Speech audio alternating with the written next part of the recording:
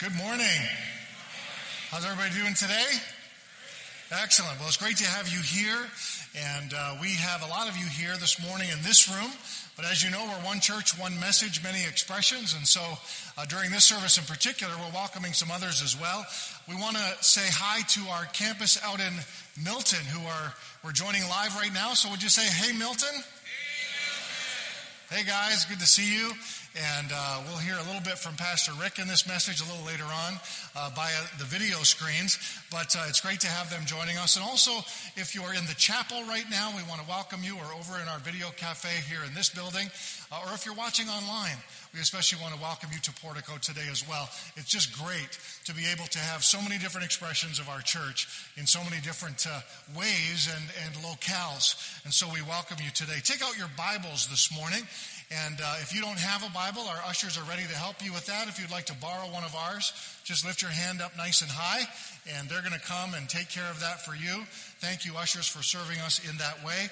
And you can just kind of flag them down as they come.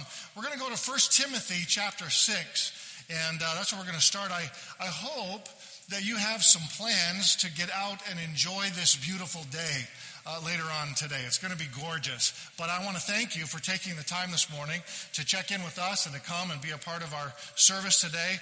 And we're in the third week of a series together called Renovate. And we're talking about ways that we can, renovate our lives this spring.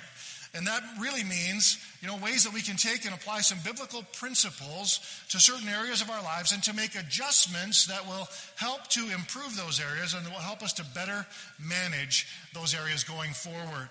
We began by, telling you that whenever you do a renovation, there are some steps that you need to take. You need to, begin with the right blueprint and build on the proper foundation. That you need to, consult the experts, the right experts, and use and source the right materials. And then last week, Pastor Doug and Pastor Rick via video talked to you about relationships. And they had those great little phrases that you can hopefully remember. Step up, speak up, hold up, or, shut up. Sorry if that's a bad word at your house, but patience, sort of learning to hold our tongue. And then the last one was open up, be authentic. And I just want to say, if you missed either of those two messages, you sort of really need to go back and kind of watch them. So check out our website, porticocanada.ca, or you can download the Portico app on your smart device, and you can watch the videos there as well. We want to just encourage you to watch or listen to those messages if you missed them. Today we're going to continue in our series together, and we are talking about this morning a very crucial subject. It's a subject that is important to every single person in this room. It's also a subject that can evoke in us some very strong emotions because of how integral it is to the very core of our lives. Emotions like, excitement and happiness when we have it, and on the flip side, high levels of anxiety, stress, and even anger and depression when we don't. And I'm talking about money. I'm talking about our personal finances. And before you, check out because you've heard it all before, because you've heard somebody say, all the church is ever, all they ever talk about is money, at least give me a chance to explain. Can you do that this morning? Okay, good. Some of you know this, but if you're here and you're not, normally a student of the Bible, you're not a reader of the Bible, you may not realize that Jesus talked about money more than he did about any other subject. Did you know that? He talked about money more than he talked about love. He talked about money more than he talked about heaven and hell combined. And so if we realize and we understand this fact, then it's got to cause us to sort of pause and ask ourselves, well, why? Why would Jesus feel that this was such an important subject? And one of the most important things Jesus ever said about money was that it influences and it impacts at the very core of who we are. He warned about investing in temporary, earthly things because he wanted us to understand something very important. He said this, he said, wherever your treasure is, there the desires of your heart will also be. That's in Matthew 6 and verse 21. The Message paraphrase says it this way, the place where your treasure is the place you will most want to be and end up being. That, I think, is very telling. You see, Jesus knows that our hearts follow our money and not the other way around.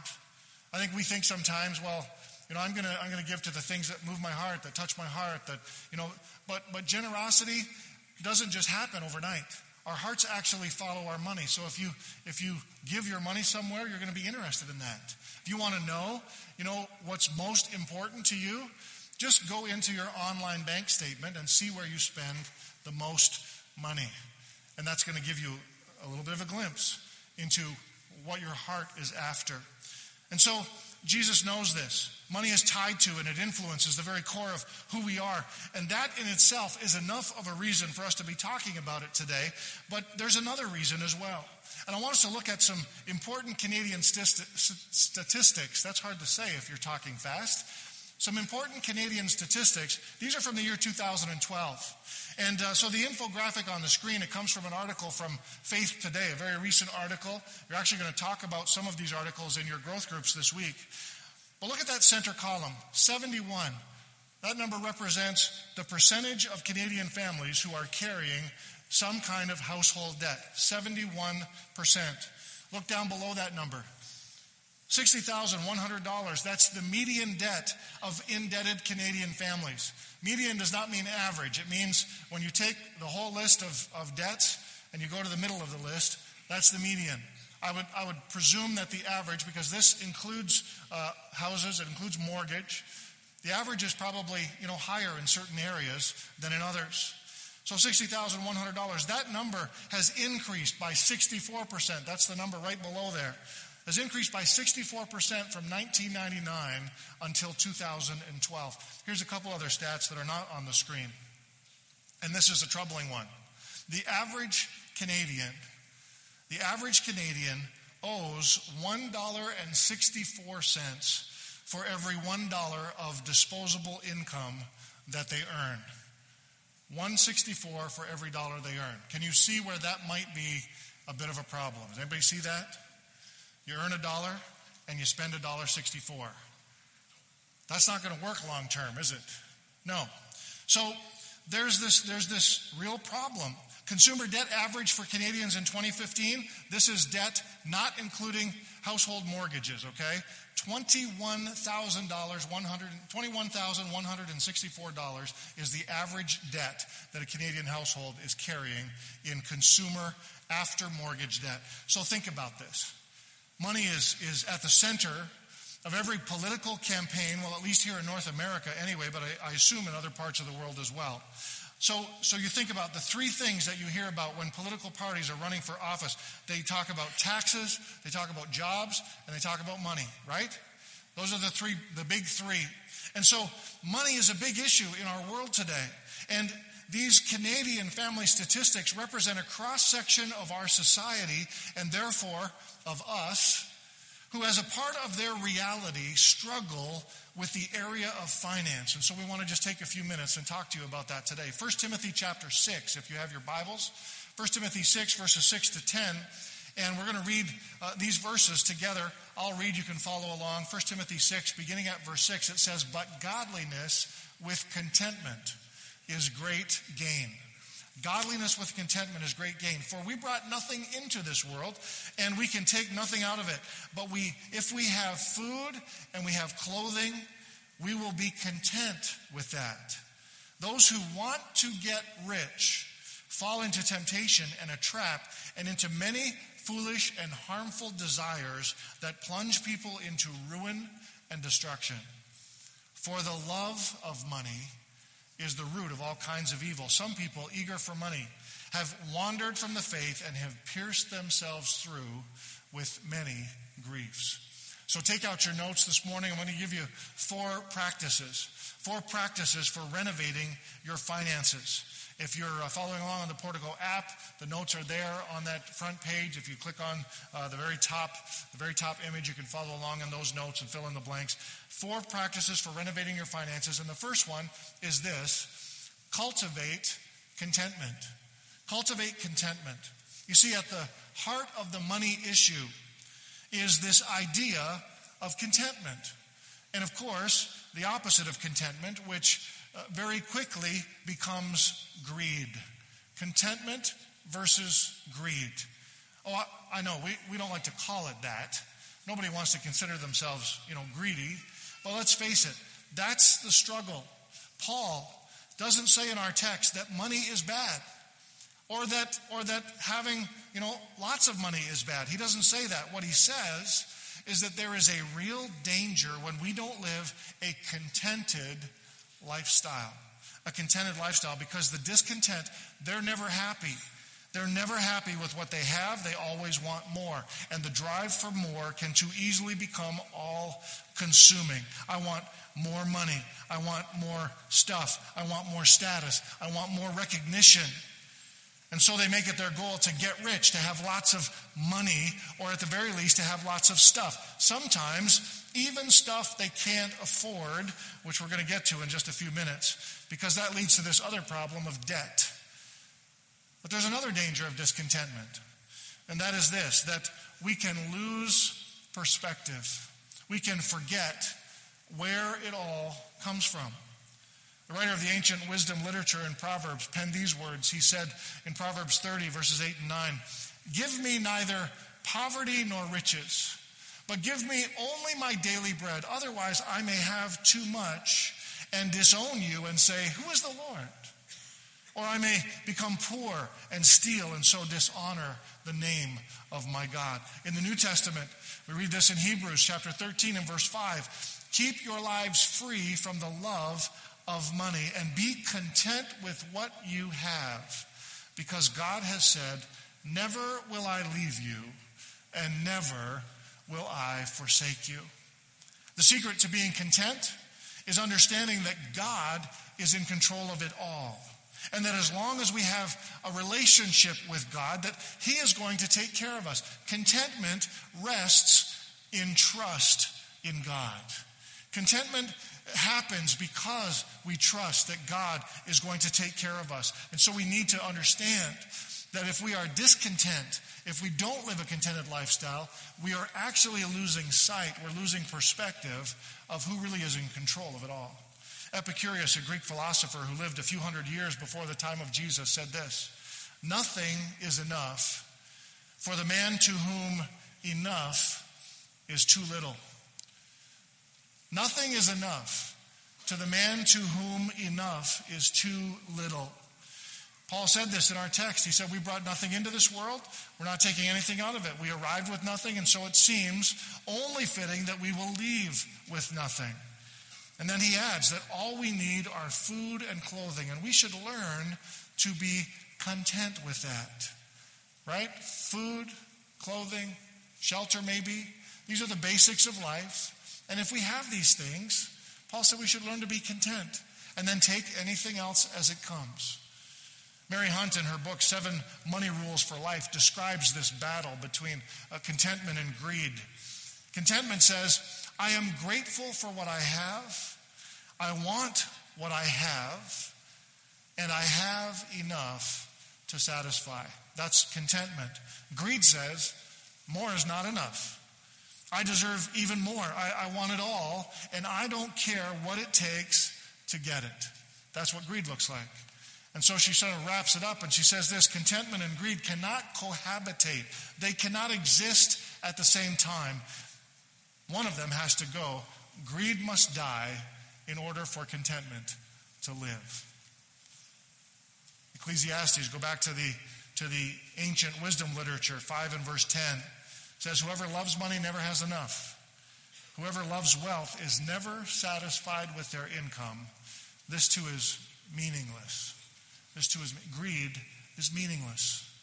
So in order for us to get a handle on this money issue, we have to learn to cultivate contentment in our lives.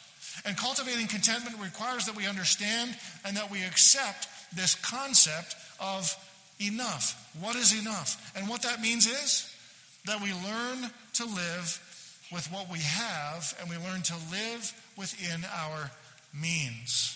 Doesn't mean that we can never have aspirations for anything better.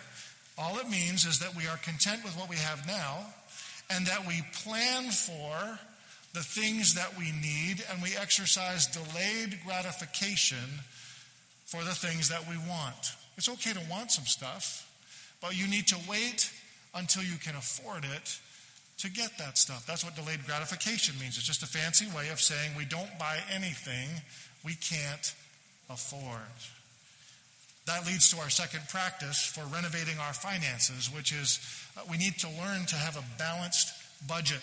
And Pastor Rick is going to talk to us about that right now. She take my money when I'm in need. Yes, it's a trifling friend indeed. Balancing the budget is not an easy thing to do. Most of us have expenses that go far beyond what our income is. At the very least, there's lots of cool stuff we like to buy, and we don't have the discretionary income in which to make those purchases. We've already heard how the average Canadian spends an extra 60 cents on every dollar that they earn. So this pattern of spending more than we make, it created a market for payday loan stores to appear on the Canadian field back in the 90s, because it's nice to be able to turn to a place that will give us money when we don't have money, as opposed to those mean old places that don't give us money when we don't have any. A little research into payday loan use is quite shocking.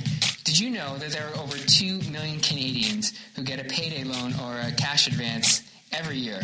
And their loans total over $300 million. The debt on those loans actually totals over $1 billion. The average customer is between 18 and 34, and they have a regular salaried income.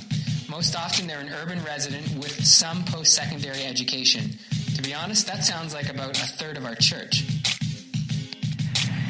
And not that there's anything wrong about using a service like this. Our culture demands that we go into debt, and not just for things like houses and cars. The cost of living around here is always going up and up and up, and we're having to borrow for simple things like groceries or household repairs. But we want to take a look at what the Bible says about borrowing and budgets.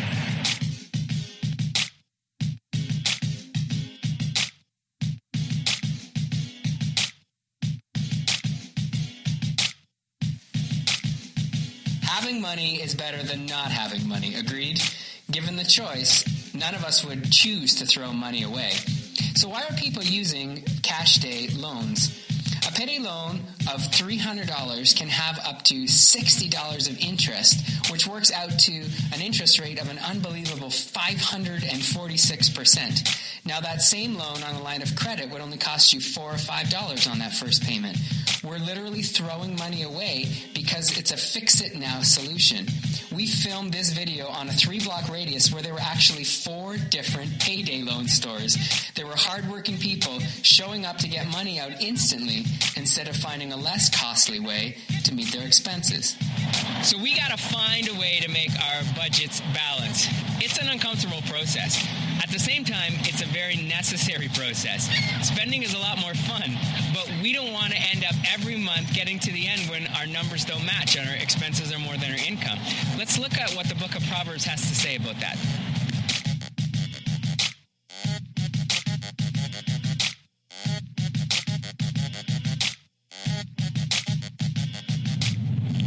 Do you know someone who's got the latest iPhone but regularly misses credit card payments?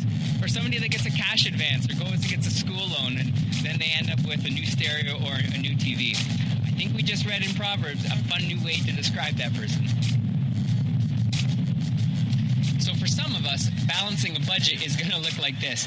It's figuring out those expenses that we didn't really plan on having that just seem to add up and eat into our budget, like the extra latte, making sure that we have the latest fashion.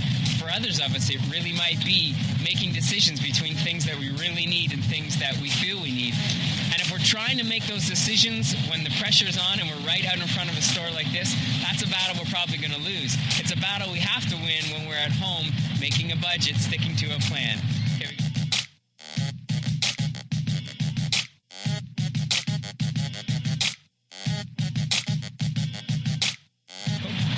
So having that Christ-centered view of budgeting, allowing the Spirit to help us make the right decisions is the way that we want to go.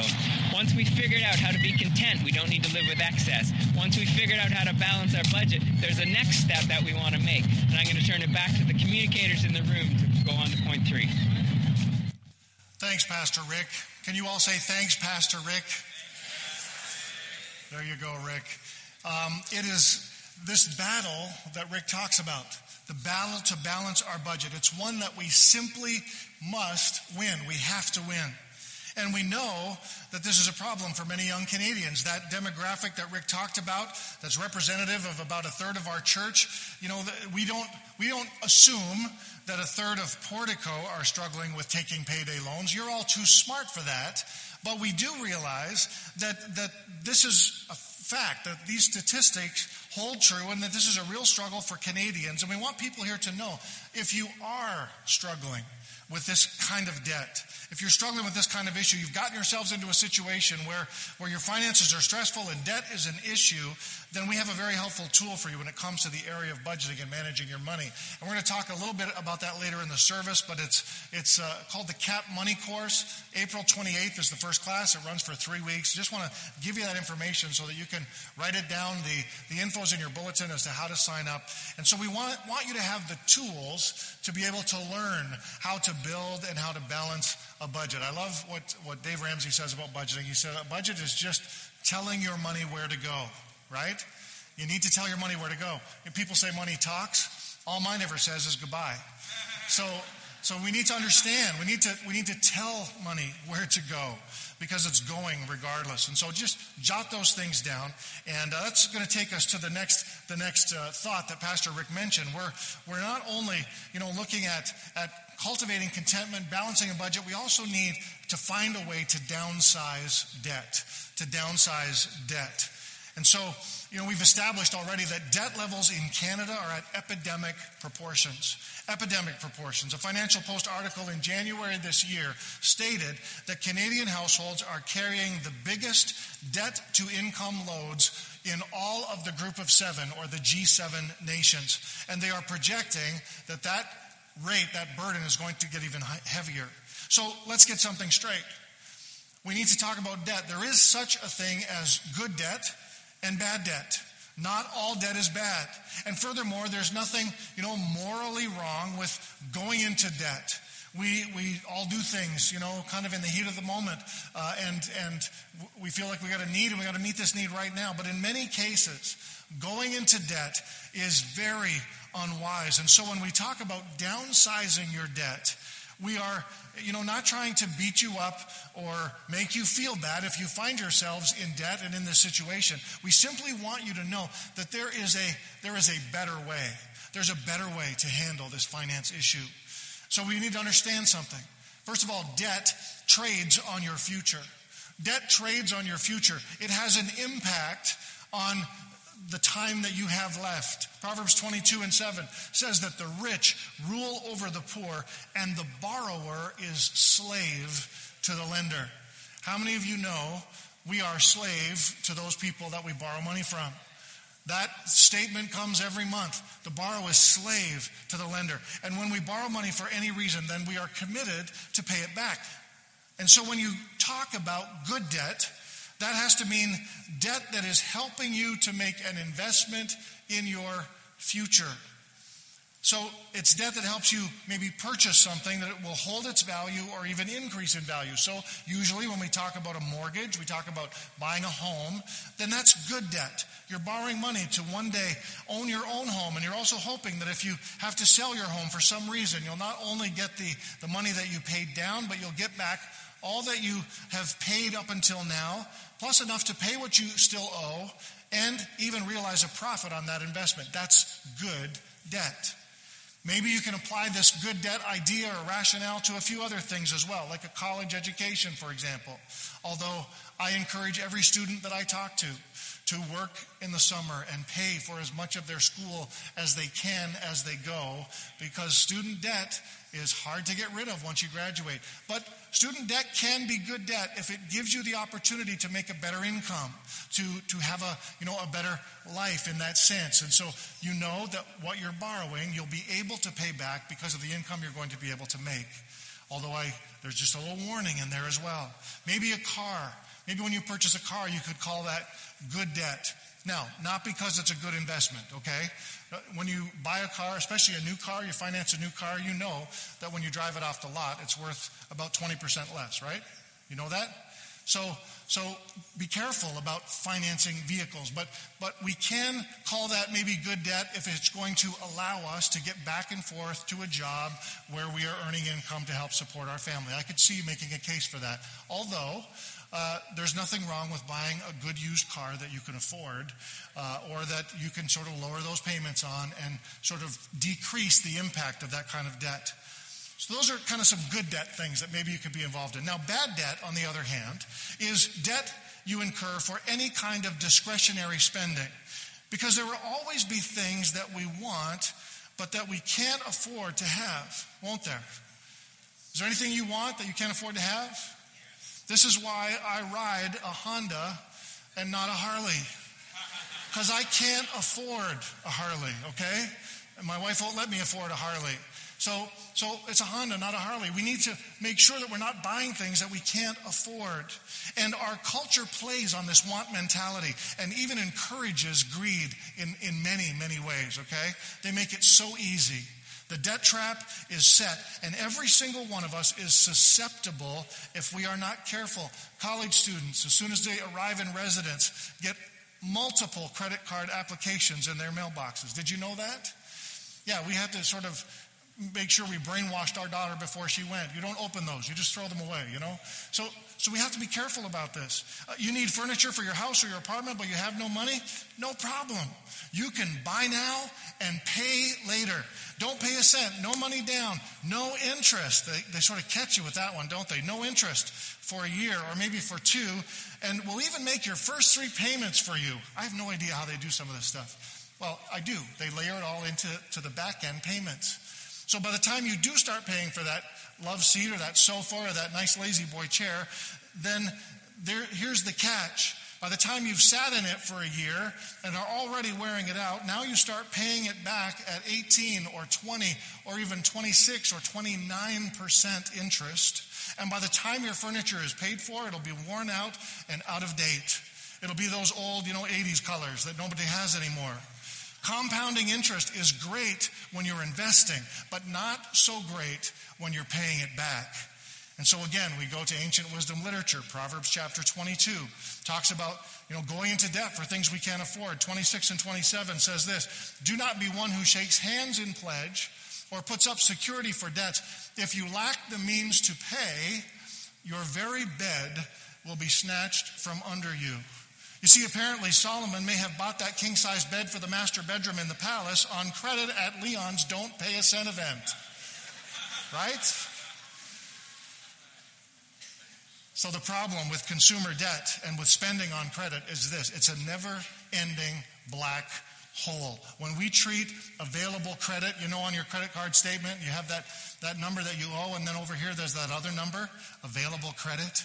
When we treat that like cash, and we, max out our cards, then all we end up able to do is just pay back the minimum payments. And those are just pointless. I know. There's a new law, and I know you see that note on your credit card statement every month when it comes. The one that says, the minimum payment is this. If all you make is the minimum payment, you will have your loan completely repaid by the year 2085. It's exciting, isn't it? 2085. That's crazy. So we need to downsize debt, and we need to eliminate bad debt, okay? Any of that unsecured credit card debt is the worst, and you need a plan to attack it. You say, well, how? How do I get out? Well, first off, you don't go into more debt to get out of debt. Nobody gets out of debt by borrowing more money or by using a cash advance from one credit card to pay the minimum payment on the other credit card. You see, contrary to a certain leader in Ottawa, you can't get out of debt by spending your way out of debt. 4 years, folks. Just 4 years. That's like trying to dig your way out of a hole. Do you know what happens if you're standing in a hole and you're shoveling dirt out of the bottom and throwing it up over the top? What happens?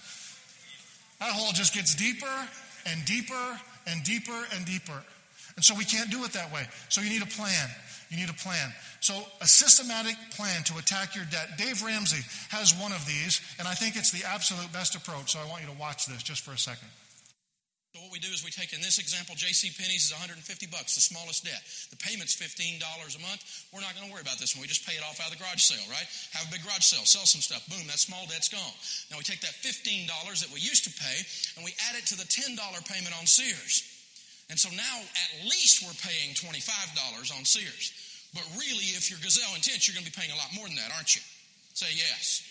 Okay. But at least what you used to pay out in debts, you keep paying. And so the next one is Visa. There's a $500 balance on it. When Sears is paid off, we take that $25 from JCPenney's and Sears. We put that on the $75. Now we're paying at least $100 on Visa.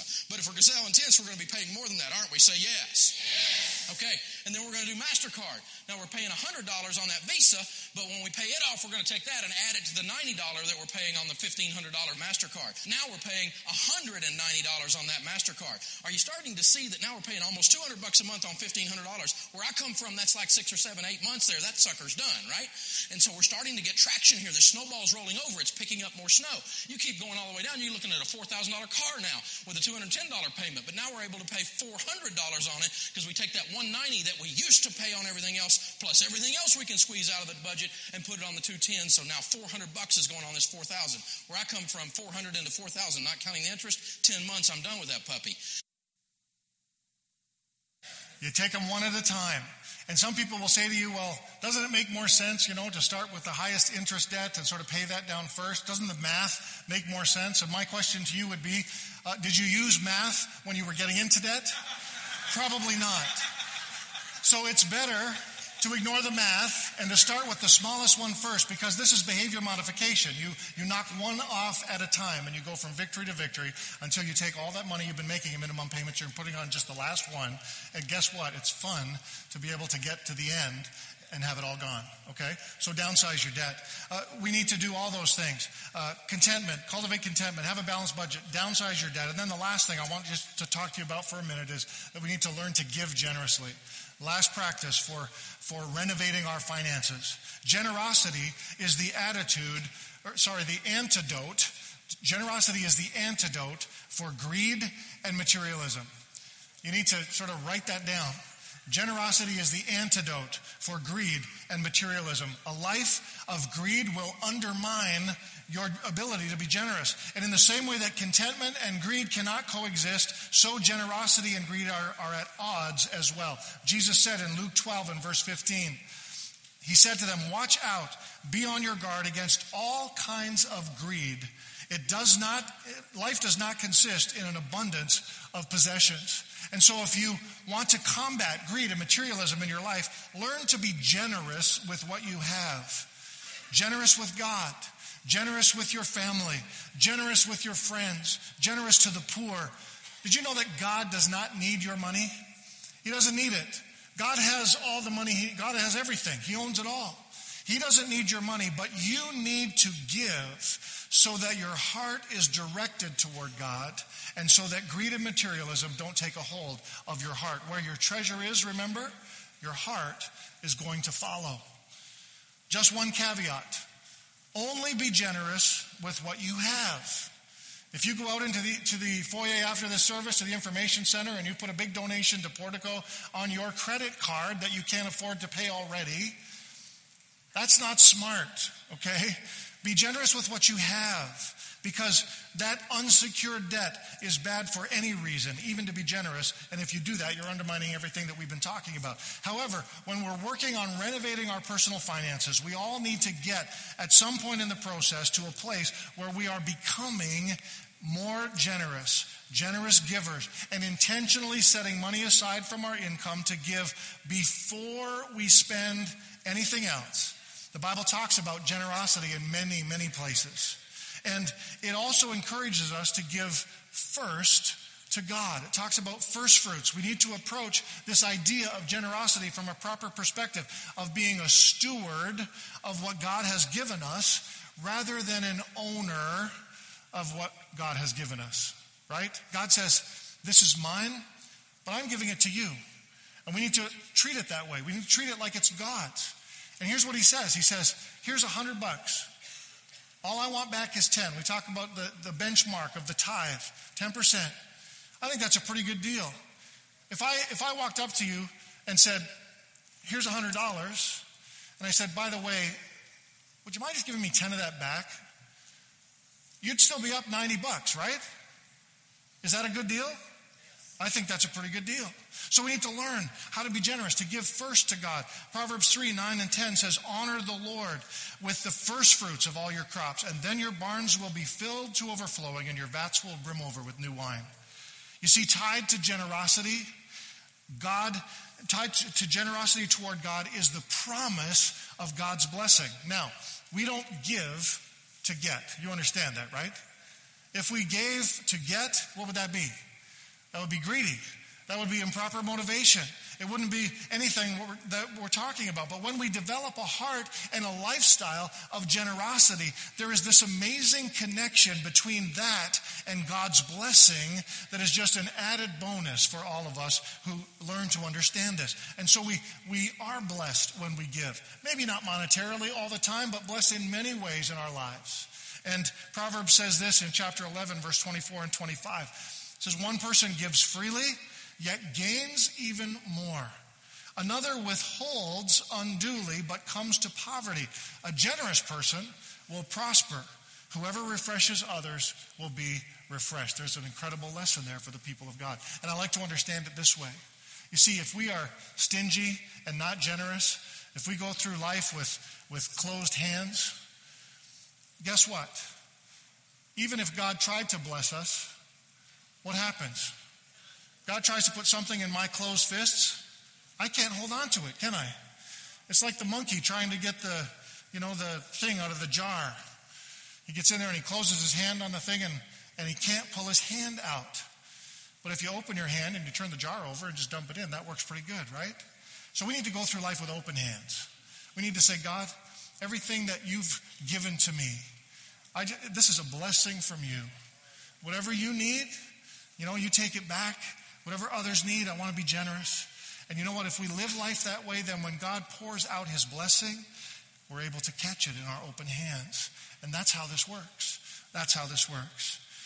We are blessed to be a blessing. 2 Corinthians 9 talks about that. I don't have time to read it. Go read the chapter. It talks about sowing and reaping and about the fact that we are blessed so that we can bless others. And so 4 practices for renovating your finances. Be content. Have a balanced budget. Downsize your debt. Eliminate that unsecured debt, especially that consumer debt. And then learn to give generously. And if we can learn to do that, God's going to help us to be able to be the kind of stewards that he has called us to be. Are you with me? Let's pray. Father, thank you today for your word. Lord, we pray that, God, it will just help us. It will be, Lord, practical today for those of us who need that kind of instruction. And Lord, I pray that no one in this room, God, would feel condemned because of the situation that they find themselves in.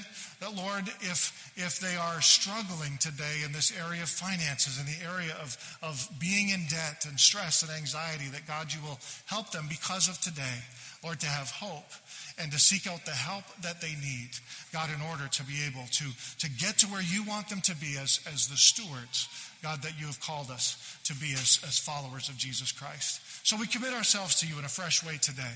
God, we pray that you help us, and we thank you and we give you praise this morning because you're so worthy of it. We pray it in Jesus' name. Amen. Amen.